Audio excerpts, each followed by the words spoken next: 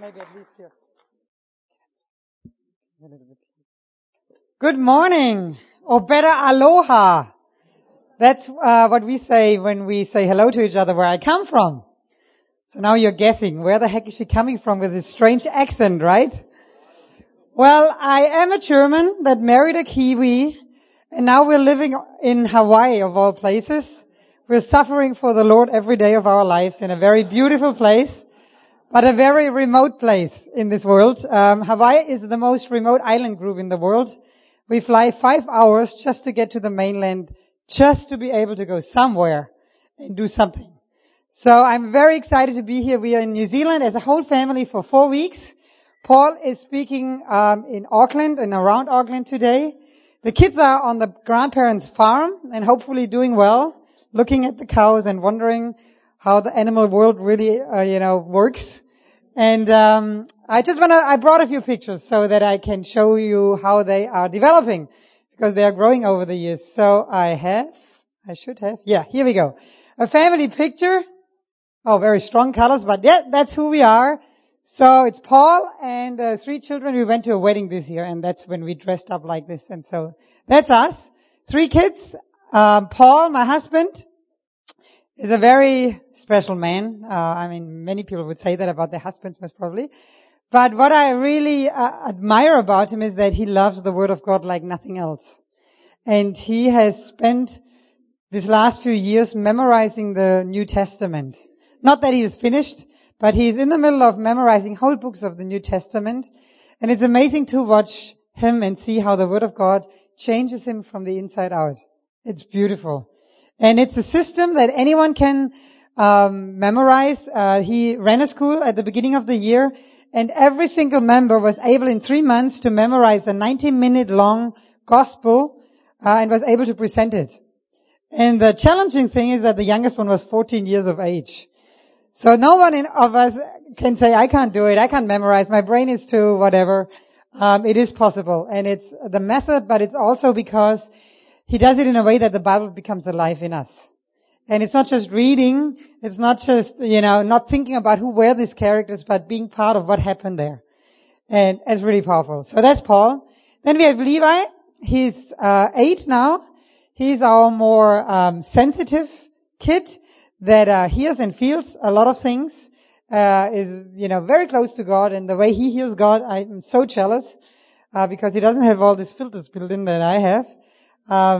Very fun. And he learns Korean as a first language. Well, as a second language after English, because he goes to a school in Kona, and, we have lots of Asians in our culture, and so he learns Korean. And it's going to be funny when all the kids speak Korean, because then we can't understand the word. And it's such a different language. I have given up trying to learn it. We have our girl. She's called Elisa, and that is a very typical picture of her. She's our little princess. And funny enough, she is the first girl in 4 generations in my husband's family line. She broke the line, and her world is pink and purple and glitter and gold and everything that I don't need in life. That's what she has. By the end of last year, God challenged us in a prayer time to involve our kids more into our ministry. And so in January, I took Elisa to her first outreach to Uganda. And here we were in a orphanage with over 200 kids. Her first experience was quite overwhelming. 200 kids touching her and looking at her hair and her white skin. And at the end of the day, she was black, really covered with dirt from all the hands that had touched her. Very privileged experience for me as a mom. I want to encourage all the families that are here. If God challenges you to take your kids on a mission trip, a short-term mission trip, you will be blown away how God can use your kids and how He will open doors for you that you can never open yourselves. And it will mark their lives forever. They will get an understanding about the privilege they have to be born and growing, being able to grow up in a country like this, where you have freedom, where you have education, where you have wealth, where you have so many things that other people don't have. And then we have our little one, Gabriel Joy. It's our little warrior, stubborn warrior. A very willful kid. Gabriel means the mighty one of God. And so we gave her that name without really knowing what the implication could be. So now we have the mighty one of God in our family. And it's a good challenge to lead a strong-willed kid into the destiny and calling. By trade, I'm a photographer, always been, 13 years of working professionally in Germany. Then Paul kidnapped me from Germany.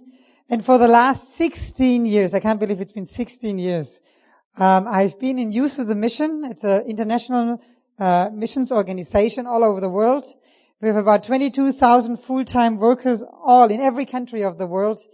And the biggest of all campuses and universities of Youth with a Mission is in Kona, Hawaii. That's the only reason why we're there.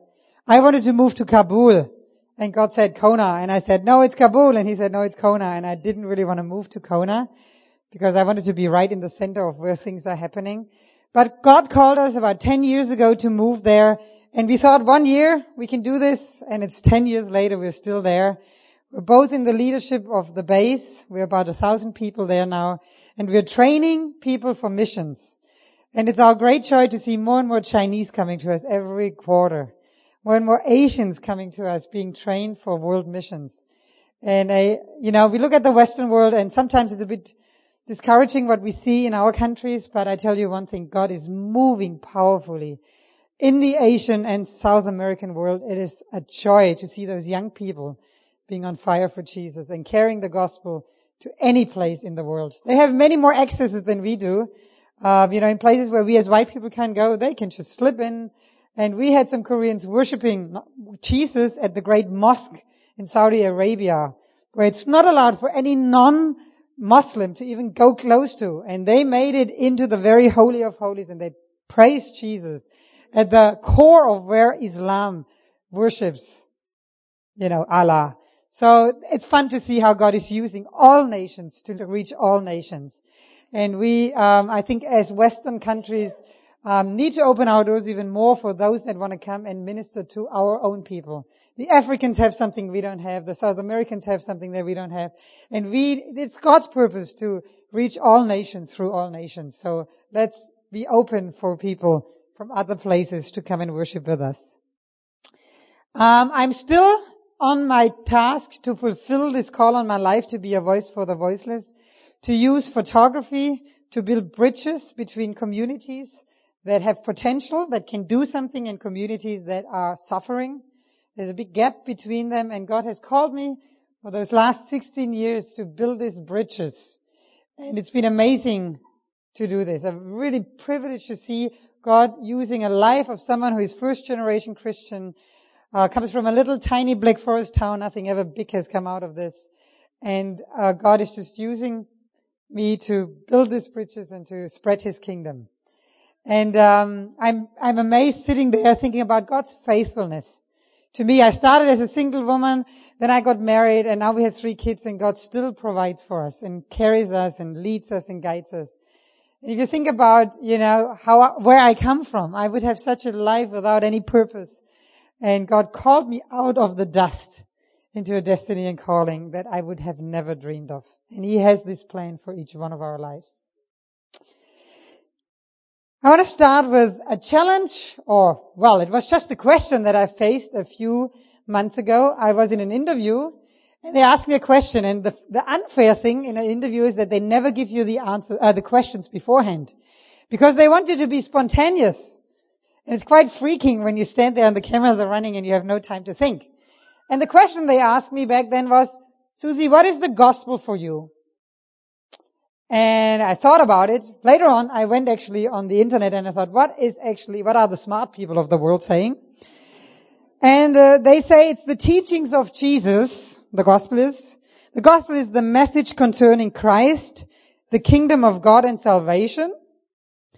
And I like the last one, a thing that is absolutely true. So that's what the smart people of the world say. I wasn't that smart. I've never seen a university from the inside. So I just thought for an instant, and what came to my mind was a Bible verse, and so I quoted it. I said, for me, the gospel is very practical. I was hungry, and you gave me something to eat. I was thirsty, and you gave me something to drink. I was a stranger, and you invited me. I was naked, and you clothed me. I was sick, and you looked after me. I was in prison, and you visited me. Later on, after the interview, I reflected on what I had answered, and I thought about that question. I thought, quite a good answer. I was proud of myself. I thought, very practical. The Bible is never wrong. Jesus' words are always powerful, and I was quite happy with how I had answered this question. But the next day, something happened. I reflected again over this answer, and this answer, my own words, started to bother me. I felt very uncomfortable. I felt like challenged by my own words that I had so easily said. And I thought to myself, where am I living this? Where am I feeding the poor? And where am I giving a drink to someone who is hungry? Have I ever clothed someone who was naked? Where do I visit the sick and invite the stranger and go into a prison? I thought to myself, how can I even get into a prison? Where is the next prison? And can I get in there without committing a crime? I had no clue. I didn't know. And over these next days, and it's still not over, I was challenged to the core of who I am about those words that I had so easily given. Where am I living this as an everyday response to Jesus, to my faith? Is this something, what am I doing with these words of Jesus, these commandments of Jesus? Am I just simply ignoring them? Am I hoping that someone else would rise up and does it? Am I too busy to do it? And I was really challenged because I'm a full-time missionary. You know, I should have this all together, right? I should be someone who's leading others into this direction. And here I felt really, really challenged by my own words. And I didn't know what to do with it. And I realized that I had so made it difficult for myself to do the simple gospel. I had put all kinds of doctrines and teachings and lectures and songs and prayers, everything around it, strategies, but I had forgotten to do the one thing, which is living it out. I had forgotten to live out those simple words of Jesus. And I got so uneasy about my life, about my faith. I was challenged. And I thought, well, I better find out where this whole thing is written. Where are these words? And so I found them in Mathew 25, and I looked at the context, and it's Jesus talking to his disciples, telling them that he is going to come back one day with his angel, and he's going to sit on a glorious throne, and all the nations will be in front of him, and he's going to divide them into the sheep and the goats. Don't ask me why sheep and goats, but that's what he says. And there will be people standing on his right hand, and he will invite them into his kingdom and will more or less say, well done. You have fulfilled what I have asked you to do. Come and receive your inheritance. And then he will turn to those on the left hand and he will say the following to them. Depart from me, you who are cursed, into the eternal fire prepared for the devil and his angels.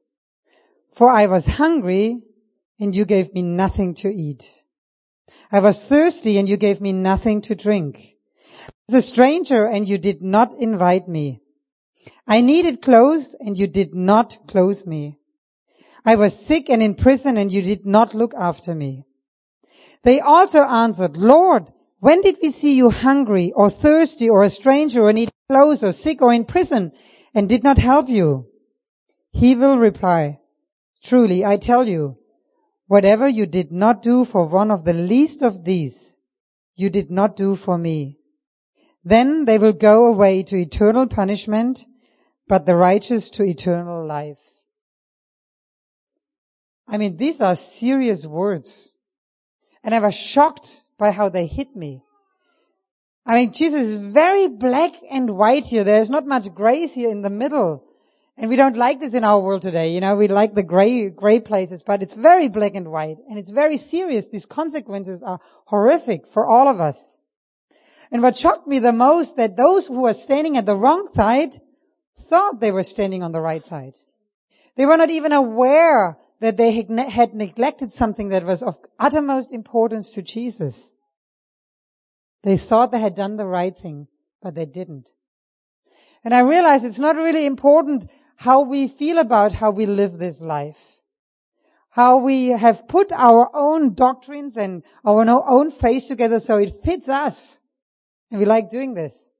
But the standard of all standards is and will always be Jesus. He's the plumb line. Whatever he says is what we should, focus on, not what we have put together so that it would fit us in our plans and in how we are and who we are. And so I was wondering, why is Jesus so harsh, so unkind, so black and white in this passage? And I believe that there is a special place in God's heart for those who suffer, for those who are neglected, who are at the margins of our societies, who are the forgotten ones. In my words, the voiceless ones. He has never given up on them. Even if the whole world does not take care of them, if they neglect them, they don't even notice them, they have a special part in God's heart. In the next chapter, in Matthew 26, Jesus says, the poor you will always have with you. And that shouldn't frustrate us. And many people have then said, then we don't need to do anything because we can't change it anyway. The poor will always be there no matter how much money and effort we put into the poor. That was not the intention why Jesus said that. I believe the poor will always be with us so that we as Christians will always have a chance to express the love of God to people. That none of us will ever be jobless or too old in pension. There's no pension in the kingdom of God. So that God can use our lives again and again to express himself to people who don't know him. That's why I believe we have the poor with us. It's a great chance, a great honor that God would use us, but also a great responsibility.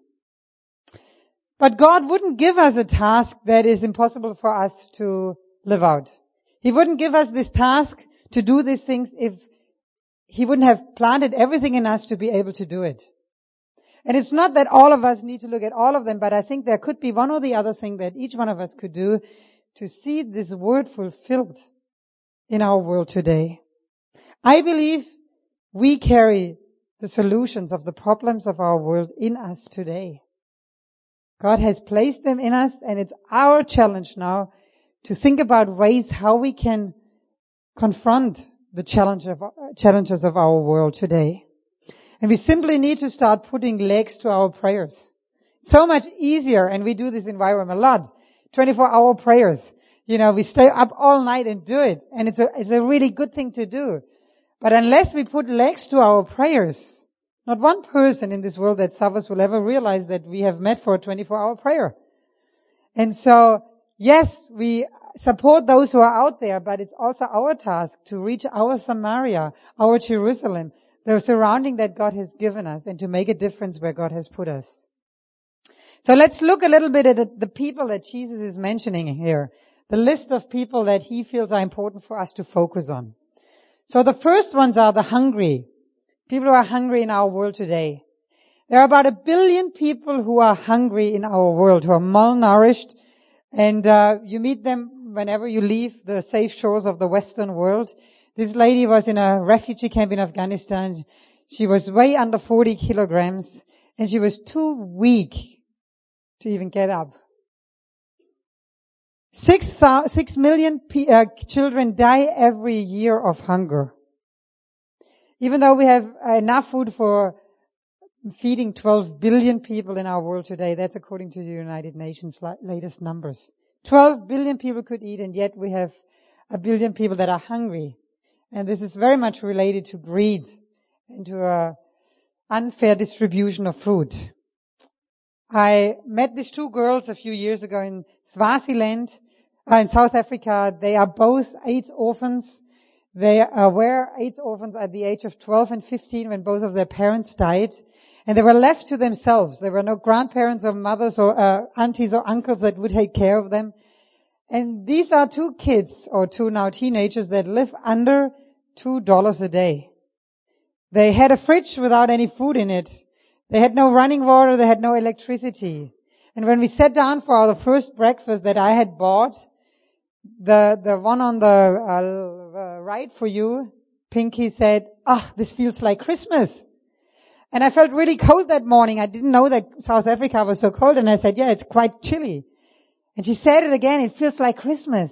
And I said, what do you mean it feels like Christmas? And she said to me, we have something to eat. And I said, what do you normally have for breakfast? I still didn't get this. And she said, we never have breakfast. We are lucky if we have one meal a day. These are the hungry people of our world today. So what can we do? What is Jesus challenging us to do? He says, you go and feed them. Give them something to eat. Very simple words. So how can we do this? Well, if you're a farmer, you might have some ideas about agricultural stuff that you could take into another country on a short-term mission and teach people how to treat the soil so that they could have better crops. You might be a justice-oriented person. You might be able to get involved and fight for the fair distribution of food. That's a big, huge issue. You might first have to become a lawyer to be able to do this or get another education, but maybe that could be something that could drive you. Really fight for a fair contribution. You might be a banker, a money person. Maybe you could start something with micro credits. An amazing thing that people have done in this world where they give little amounts of money to a person so that they can start a sustainable living. They can buy a sewing machine and they can start a business, and over a period of time they can pay back the money that they were given at the beginning and can make their own money. Amazing thing. Maybe you're a teacher. You could educate the poor in the world. One of the most powerful ways and effective ways to get people out of poverty is teaching them just normal stuff. Because once you are illiterate, once you don't know about your rights, about your possibilities, you have no future. There are other people that are hungry in our world today. These are the unreached people groups of our world. Still, there are about 72 million people who have never once heard about Jesus. There's no radio program that they could listen to in their language, no Bible translated into their tribal language most of the time, no church in a walking distance where they could go, so they are unreached. Well, one of my first experiences in missions was in the high up in the Himalayas, where we gathered with a group of people that had never seen white people, and I asked them, have you ever heard about Jesus? And they said no. And I said to the translator, maybe they say it a bit differently, they pronounce Jesus in different ways. And he tried all kinds of stuff, and they said, no, we have no idea what it is. And I paused and I had an idea, and I said, have you ever heard about Coca-Cola? And they started to smile. Their eyes got big, and they asked me, did you bring some? Isn't that drink in that red and white bottle? And they were so excited about an unhealthy drink that is a bit more than 100 years old. And they had never heard in 2,000 years about the saving power of Jesus Christ. That was the moment when God broke my heart and called me into missions. Because I thought it's not right that people know about an unhealthy drink. And that some advertising guys in Coca-Cola have done a better job than we Christians in 2,000 years. So 72 million people are still without a witness of Jesus. They need to have someone who would be brave enough to go to their place and tell them about a real relationship with Jesus. That's one of them. So who will bring food to those who are hungry? Who will bring Bibles and a living face to those who have never heard? Who will find solutions for the limitation of educations for all the poor in our world? God is challenging us, you feed them. The next people Jesus mentions here are the thirsty. Again, 1 in 8 people have no clean water in our world today. Unbelievable. I mean, that's unnecessary. 80% of all illnesses in the developing world are related to dirty water or poor sanitation. 1 out of every 5 deaths of children under 5 is due to unclean water. I was in Africa, and I did some research, and I found out the average woman in Africa spends about 3 hours every day to carry water for the family so that they would have water to drink. And I was in Ethiopia, and I saw women, I walked with them for 2 hours to a dried up riverbed that they had to dig for about half a meter, and they got this dirty brown water. It was the only drinking water they had. And you can imagine the results of that. And what is Jesus challenging us to do? He says, you give them something to drink. So how can we do this? Maybe you have some strong arms. You could dig some wells. That could be a solution for a whole village. We have a project in Togo that we just started where you can dig a well for people, for a community, to give a whole community clean water. And I once did this in Ethiopia, and I tell you one thing, we never talked about Jesus until they had their clean water. And then they came up to us and said, why are you doing this? We cannot give you anything, but why did you come to do this for us? And I tell you one thing, the cards were open. We didn't even have to do a big deal about Jesus. They were just receiving him as the living water into their hearts as they received the literal living water or clean water into their lives. And it was so easy to talk to them about Jesus. Maybe you are a water freak. You are someone who could invent ways how we can clean water. There's a whole lot of solar stuff. There are filters that are that have been developed. You could maybe install a cleaning system to people. Maybe you are more creative in your mind. You could develop new technologies that are cheaper that people in poor countries could use. Maybe you could come up with ways how they could catch the rainwater and preserve it over a period of time so that they would have water. Maybe you're a teacher. You could educate on hygiene, because that's how people get sick, because they have no clue about hygiene. Maybe you're a nurse, and you could look after the sick and the dying in those countries. God wants to use our talents and gifts to see those things changed. So who will go and give clean water to people? Who will co-create with God new technologies so that not only the rich countries can have clean water, but also the poor countries? Jesus says, you give them something to drink. The next ones that are mentioned are the strangers. And there's something phenomenal that has happened, especially the last maybe 30 years in our Western countries. We had a whole lot of refugees coming into our nations. God brings them right to our doorsteps, 15 million refugees all around the world that have left or lost their home countries for the sake of a better life for themselves and their children.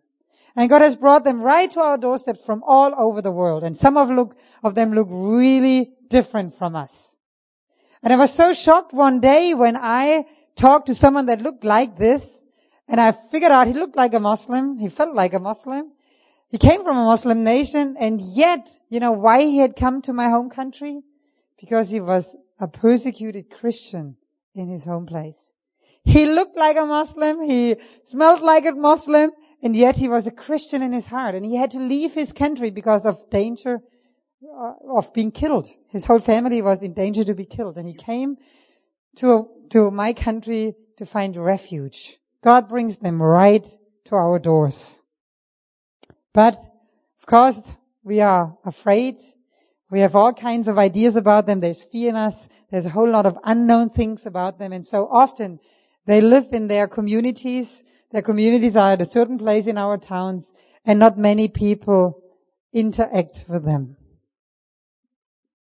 It's challenging to move to another country. When I moved to America, I was so challenged, even though it's a Western country. But, you go shopping and you have 10 different types of rice and you don't really know which rice should I buy. I have no clue what is in which package because there's no window on it that you could see the rice.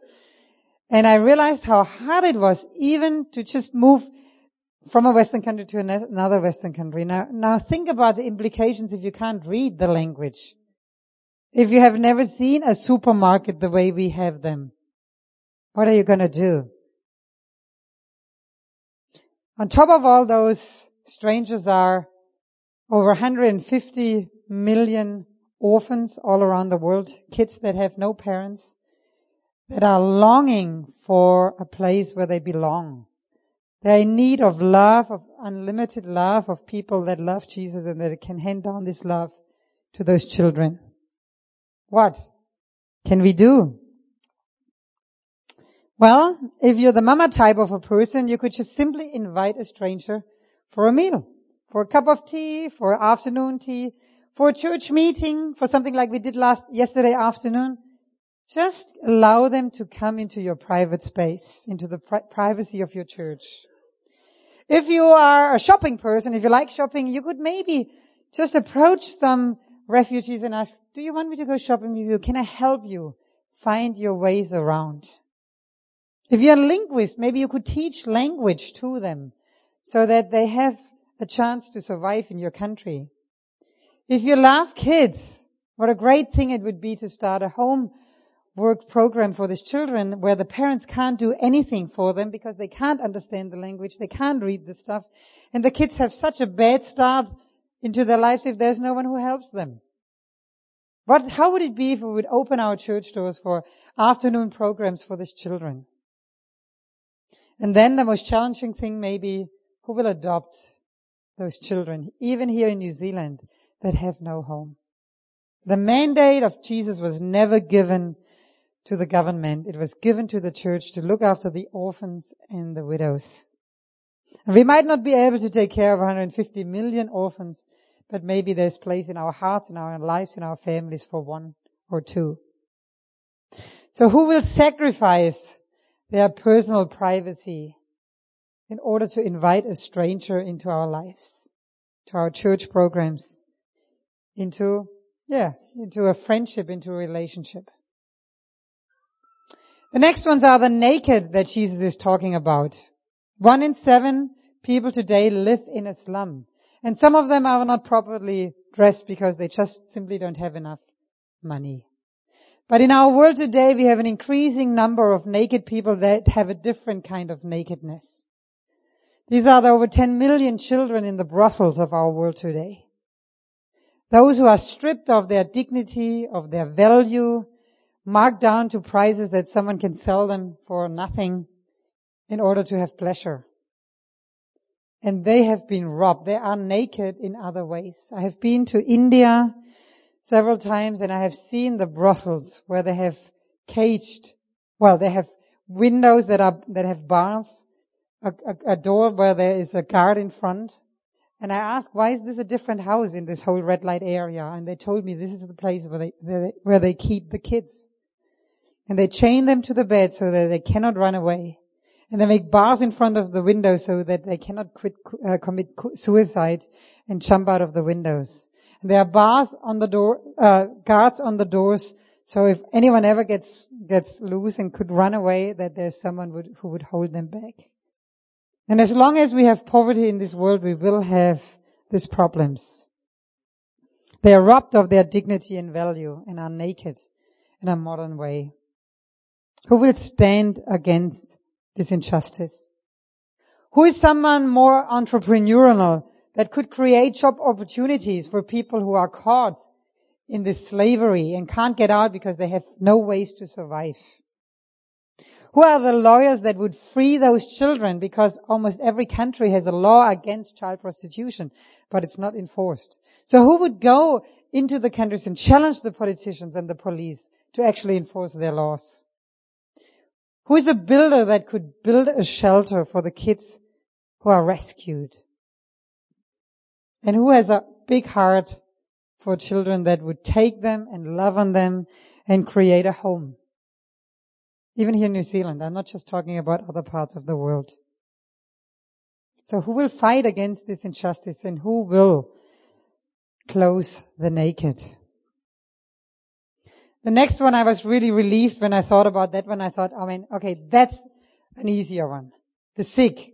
Most probably, at any given time, we know someone who is sick. And of course, there are hospitals in our countries, there are old folk homes, there are always sick people around us. Amongst the 10 most deadliest sicknesses in our world is malaria, HIV/AIDS, and tuberculosis. All of these 3 countries are curable, but only for those who have money. The poor in the world will die of these sicknesses, even though you don't have to die. They all can be either stopped or be cured. 34 million people suffer today of HIV/AIDS. And if a mother carries a baby and she gets the right medication, the kid can be born without HIV. But if she doesn't get the medication in while she's pregnant, the kid will be born with HIV/AIDS. There are amazing things that have happened, discoveries over the last 10 years, but none of the poor has access to this. I had a a friend in Germany, she starved herself to death. That's a modern day sickness. 25 million people suffer, especially in the Western world, of eating disorders. So they either don't eat or they eat and then they throw up again. They have a strange relationship to food. 25 million people. And this friend of mine came from a rich background, from a rich home.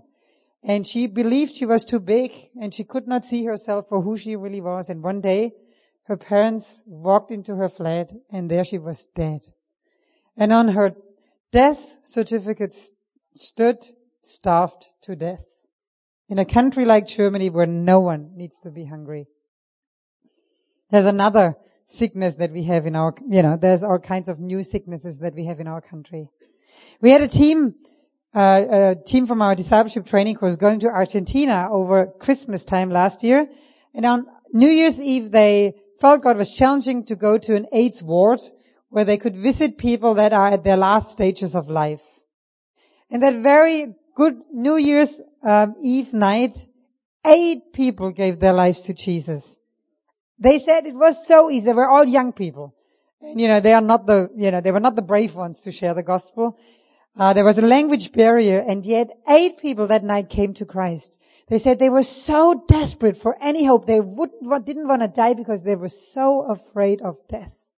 And when we talked to them about a hope, about Jesus, about the power of His resurrection, they turned to Christ like this. No one will stop us to go into a hospital and ask people, can I pray for you?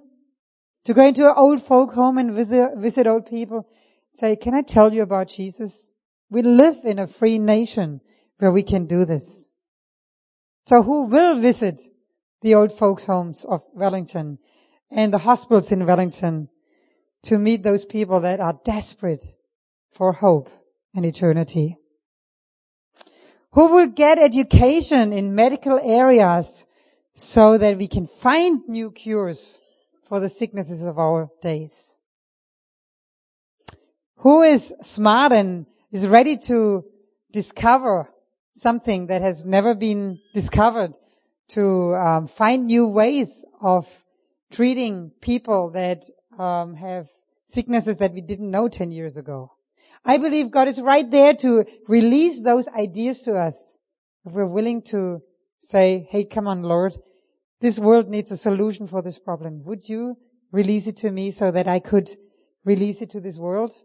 And not based on greed and, getting famous, but based on really want to help someone. Who is going to fight for the distribution of medication? There's such a lobby in the pharma industry that holds back so much that would save so many lives. Who will fight for this? So Jesus says to us, you go and visit them. Look after them. Whatever that means. And the last ones he mentions are the prisoners. And this was a hard one for me because I have never had connections to people from prisons. I have never been involved in prison ministries. But what I have realized since then, since I started this journey, that most of the people that are in prison are not there because of one act of thing that they have done. It's most of the time a chain of events in their lives that have brought them to a place where they finally committed a crime. Things like broken homes, unwanted from the beginning, abuse, addictions, a wrong set of friends. Those things have brought them to a place where they finally committed a crime. And I think prisoners are more open than we're aware. To listen and hear about a new chance in life, about a white sheet that they can start all over again, that Jesus would want to give them. But there are also other prisoners, and we hear more and more about them.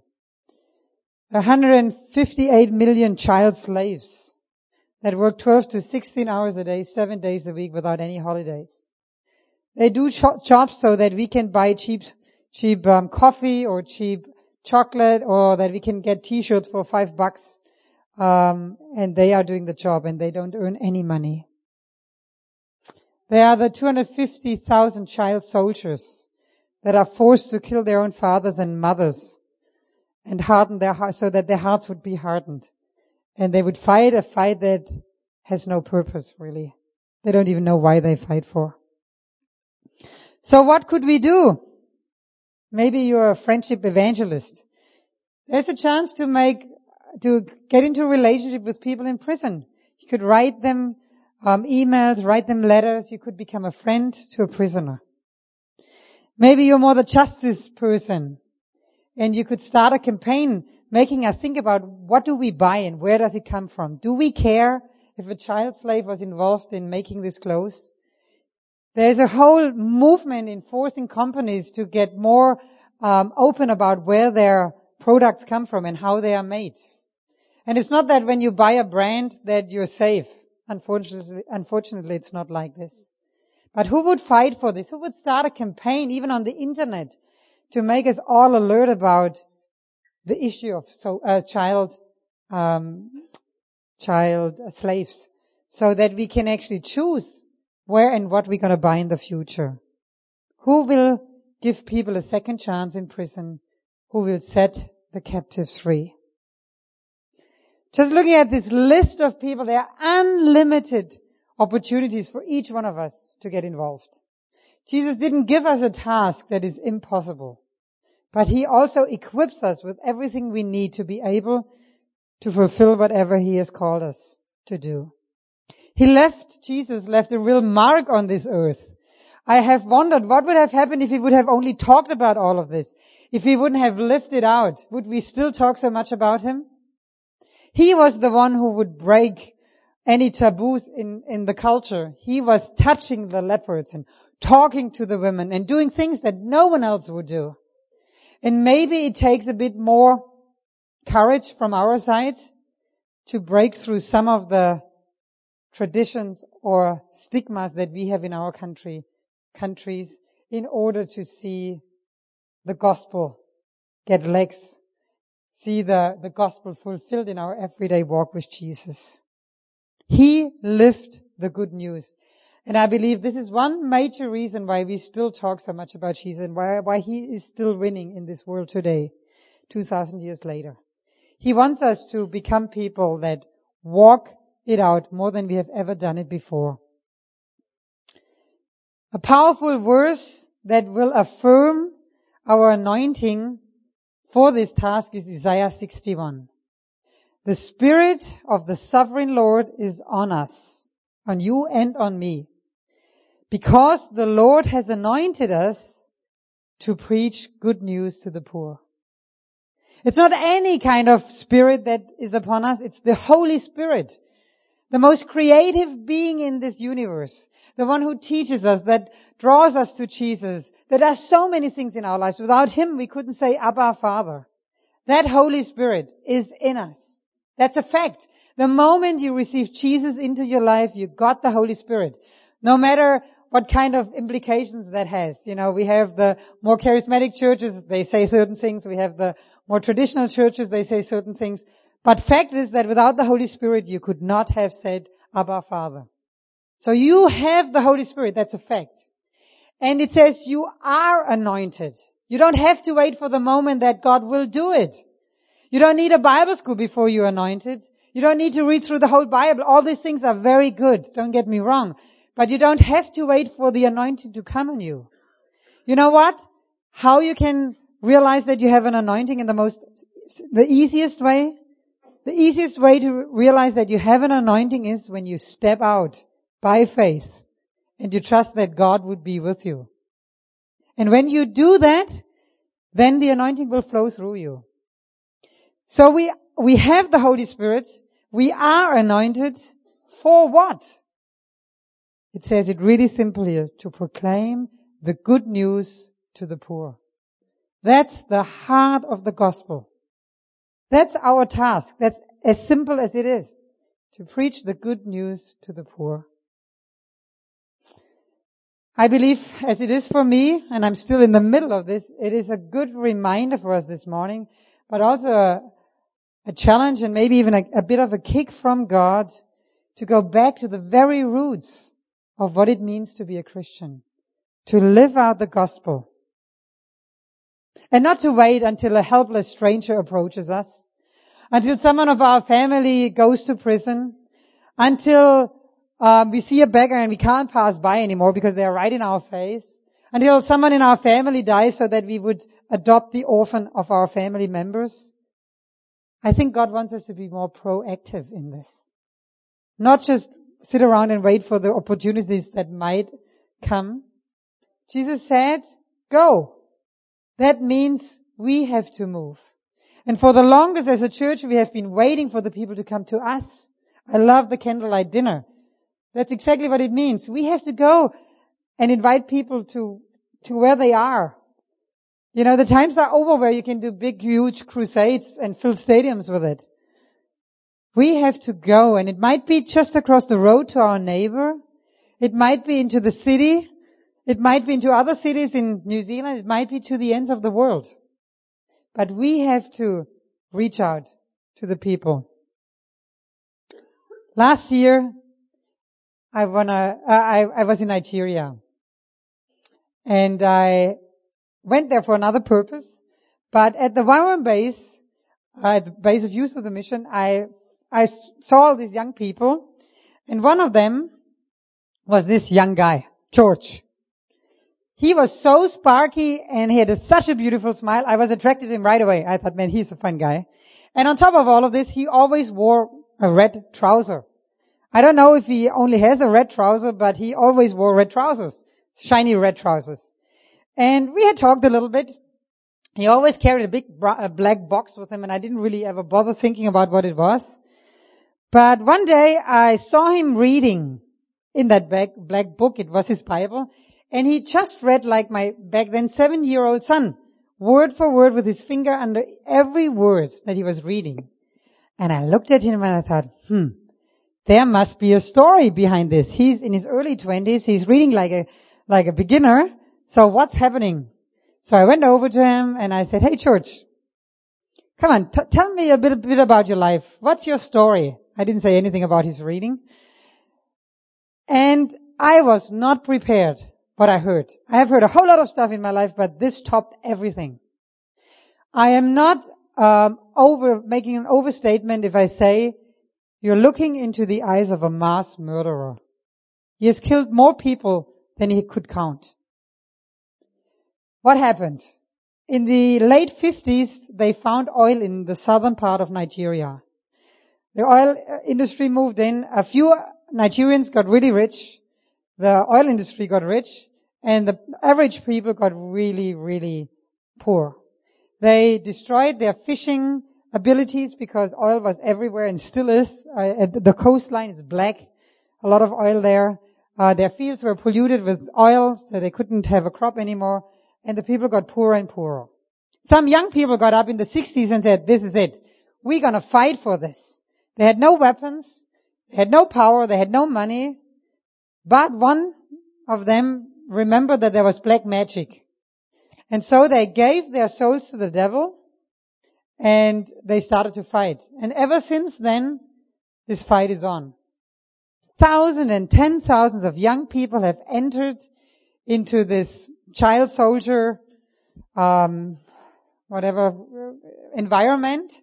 And George told me that the place where he comes from, there is no child that does not belong to one or the other militant group that is fighting for something. They don't even know what they are fighting for anymore. And what it means, you have to, in order to gain strength, you have to drink the blood of people. That will protect you and that will make you powerful. And so, young people are killing. They are leaving their parents by the age of 9. They are normally away from their parents, living in the bush, in the jungle, and they're killing and kidnapping people and eating their flesh and drinking their blood. In 2009, this situation got out of hand. It got so bad. The government had tried so many things. They only felt they had one thing they could do. So they released the amnesty to all of these young people and said, if you come out of the jungle, you get a new life. We will not put you into prison. You give us your weapons and you will get some money and will be able to start a new life. George didn't take this opportunity, but some of his friends did. They went into it was like a refugee camp where they gathered all of them and they tried all kinds of things to help them back into normal life. And nothing worked.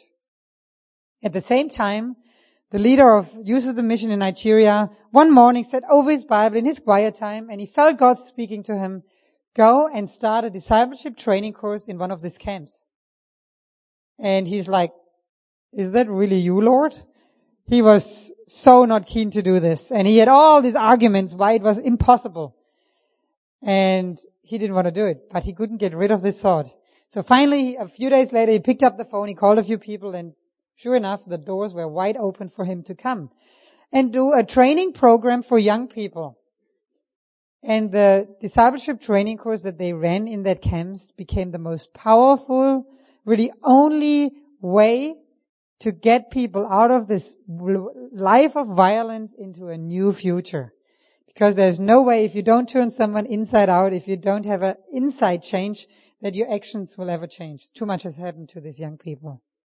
And it was not without a whole lot of hurdles and danger to do this, but they started this DTS.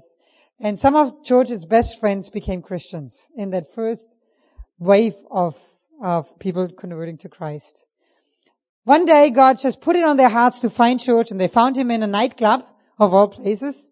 And they started to put him in a corner, and they talked to him about Jesus. He said to me, I thought they were all brainwashed. They were all, that something had happened to them. They were out of their minds.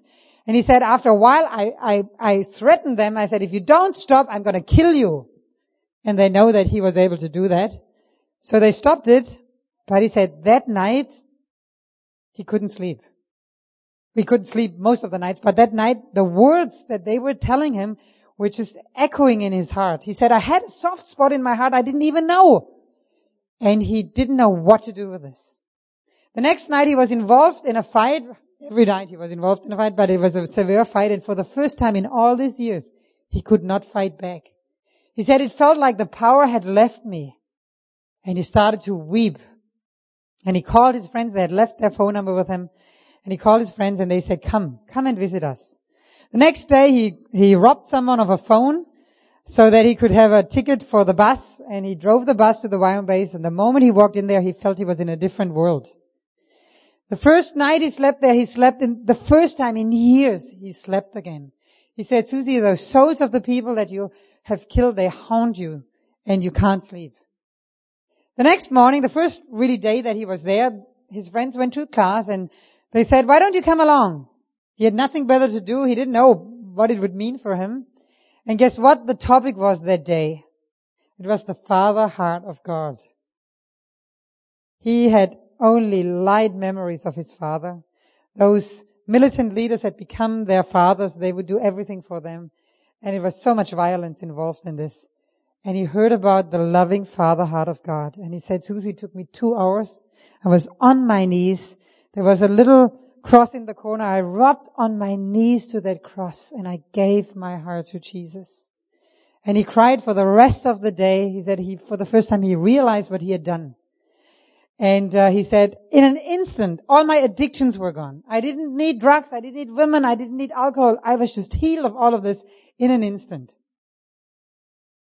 I could not believe it. I was so amazed because he looked so different. There was nothing that I could trace his story back, that I could see in his eyes that there was still something left.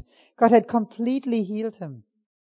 And I said to church, where is this area?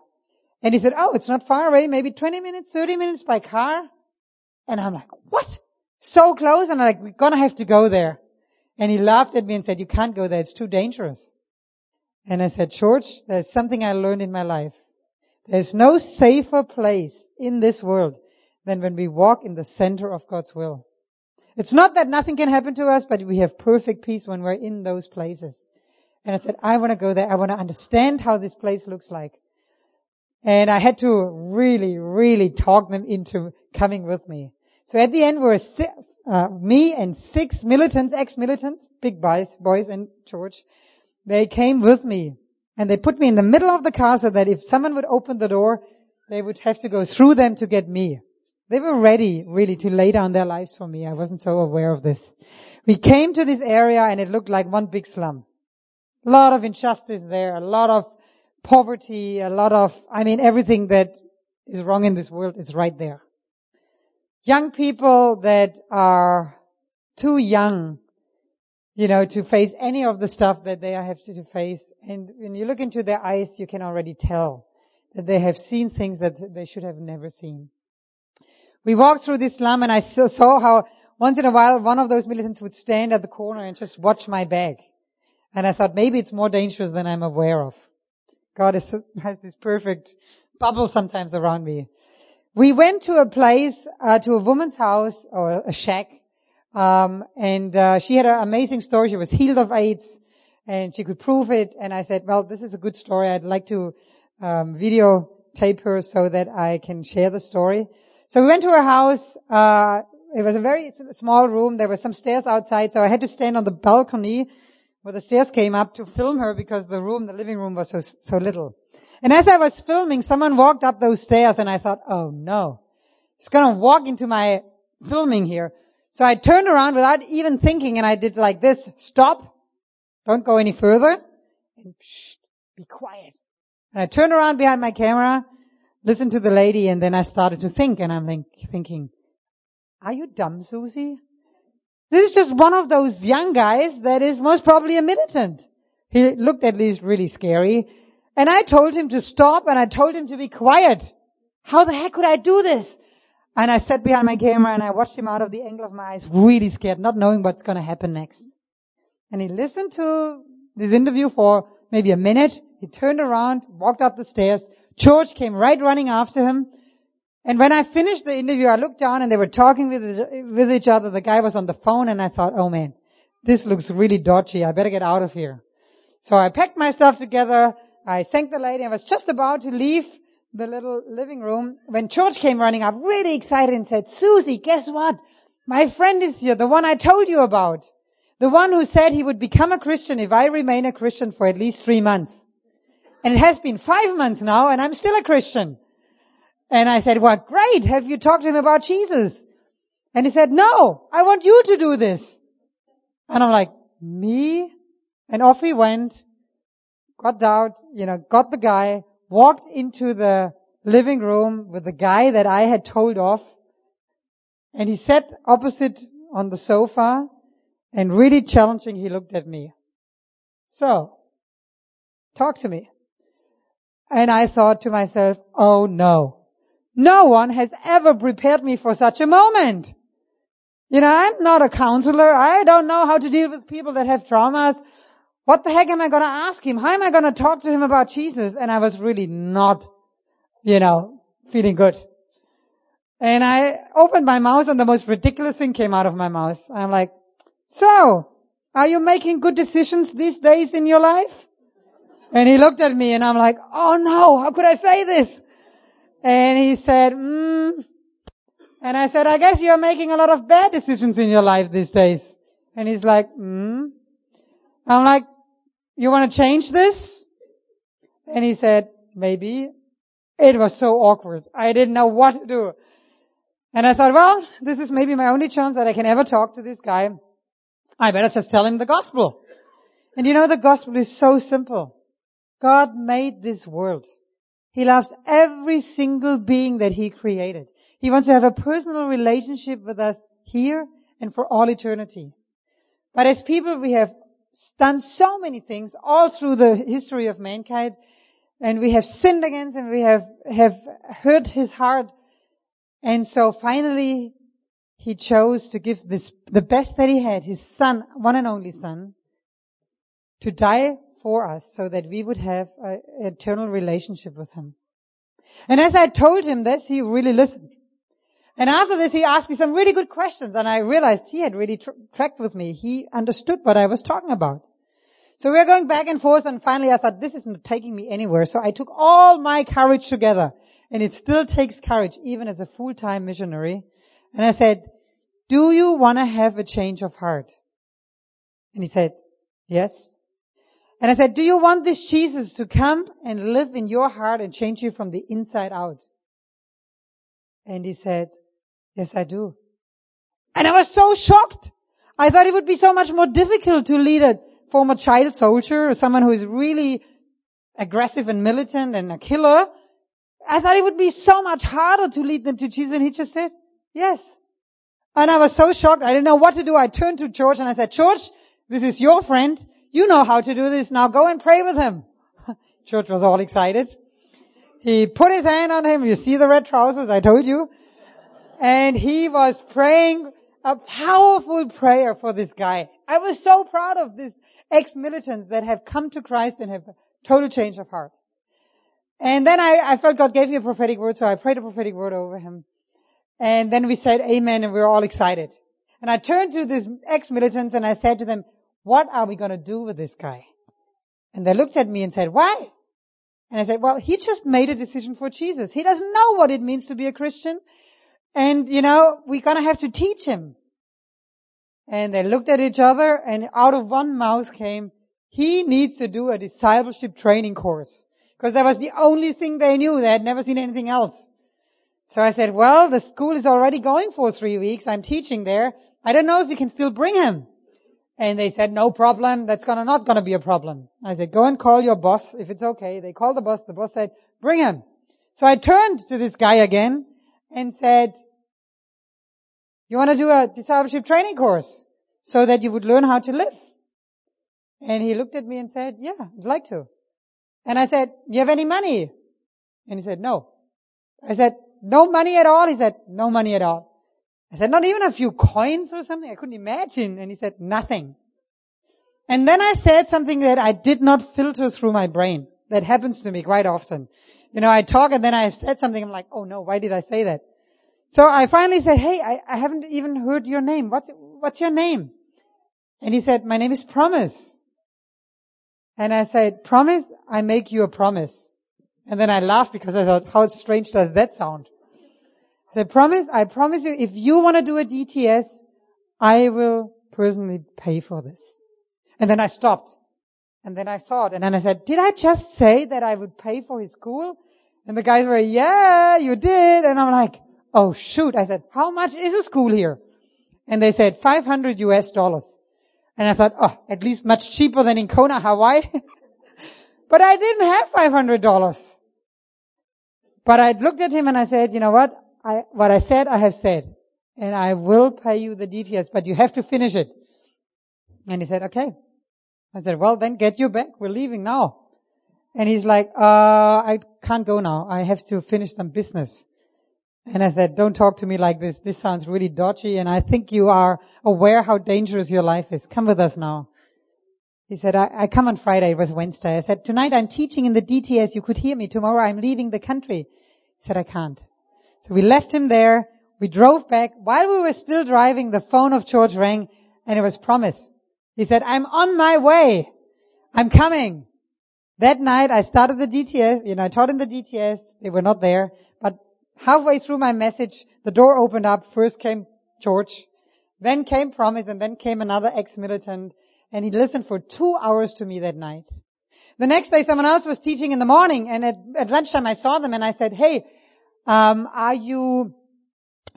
is that new guy that you have there in the class? Is he okay? And he said, oh gosh, that's a difficult guy. He sits in the front row and asks all these questions. I can't get anywhere with him, and I was so proud of him. Well, Promise ended up doing the school twice. He was a bit rough on the edges, not very obedient. He had never been in a place where there was a structure. But he has finished his DTS and he's doing a Bible school right now. And I want to show you a picture. So, wait a minute. Let me show you this one. This is before. And this one is after.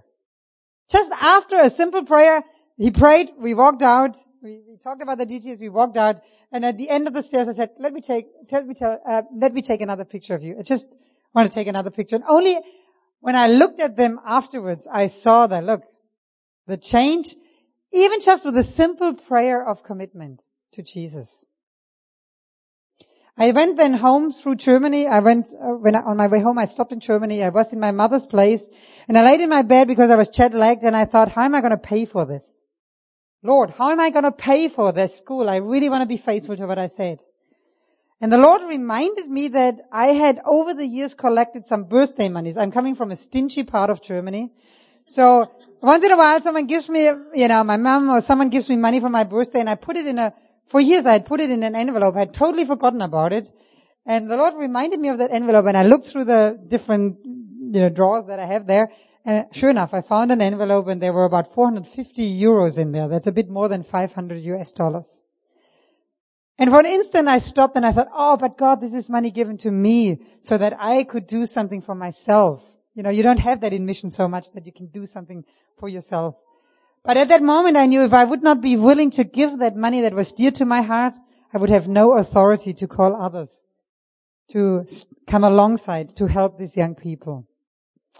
Well, I'm amazed to tell you that since I think it's August last year, we are able to give 62 scholarships to these militants. I had to be 3 months in Germany this year because of my social security, and God used that time for me to drive 10,000 kilometers through Germany and to speak in different environments, Christian and non-Christian, to talk to people about these militants. And I have been able to raise money for 62 scholarships. So it's not necessarily 62 lives because they want to go on and get more education so that they can become the evangelists and the Bible teachers and the pastors that they are. And it's been amazing to see how God has taken someone who was a complete hopeless person into someone that he told me he wants to shame the devil. That's all he wants to do in his life. He wants to shame the devil with how he lives his life and how he wins people over for Jesus. So I'm telling you this story, to make you realize that it is important to talk to people clearly about Jesus, to lead people to Christ, to lead them to the place where they make a decision. And you might not see any results, you might not see any change in their lives, but this is the time where they give their hands to Jesus, and Jesus will be faithful to hold on to their hands. And we don't know who's at the end going to turn their lives around. Maybe it's us, maybe it's someone else. Maybe we might never see the fruit of what we do. But I want you to understand it's so important to lay these seeds into the lives of people.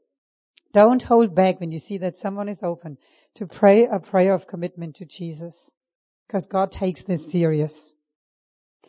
And also, I hope that story helps you to realize and be reminded that there is no hopeless case in this world. There's hope for everyone because Jesus is all powerful. So to end this, I want to challenge you as a whole church, because God wants to feed the hungry people in this world, in this country, through your church. He wants to give the thirsty people clean water, maybe through your life group and the skills that you have there. He wants to meet the refugees and strangers in New Zealand through people of this community. He wants to close people through your generosity. He wants to meet the sick through your job skills, your future career, especially for the young people. You might want to choose a job where you can serve people, where you can tend the sick and lead them to Christ in their last hours of their lives. And God wants to visit and touch prisoners through you. I think the challenge is clear this morning. God wants us to live the gospel, not just to talk about in very practical ways. And each one of us has been given gifts and education and time and resources. And it's on us to ask the Lord afresh, how do you want to use this resources and gifts and skills? Maybe for 2 weeks, a year in another country, like what your group is doing right now in Cambodia. How can you become the hand and feet and mouth of God in a world that is desperately in need and dying because they have no witness about who Jesus is? With God, nothing is impossible. Do we really believe this? Amen. I'd love for us let's take a moment of silence just to reflect on what God has spoken to us this morning. It's so easy to walk through these doors and go on with life. But I believe that God wants to release some ideas to you as we listen to Him. Some new technologies, some ways how you could make a difference for one person, for 100, for a whole community. He wants to give you a calling or affirm your calling or affirm what you're already doing and give you even a greater insight in how he would like to see that developed. God is a God not of addition but of multiplication. Whenever we touch something, we should always think about how can we multiply this? How we can make this big? And so let's take a moment of silence and ask God, is there something that he would want to tell you right now to respond to this message that he has given us this morning? And then I'm going to pray.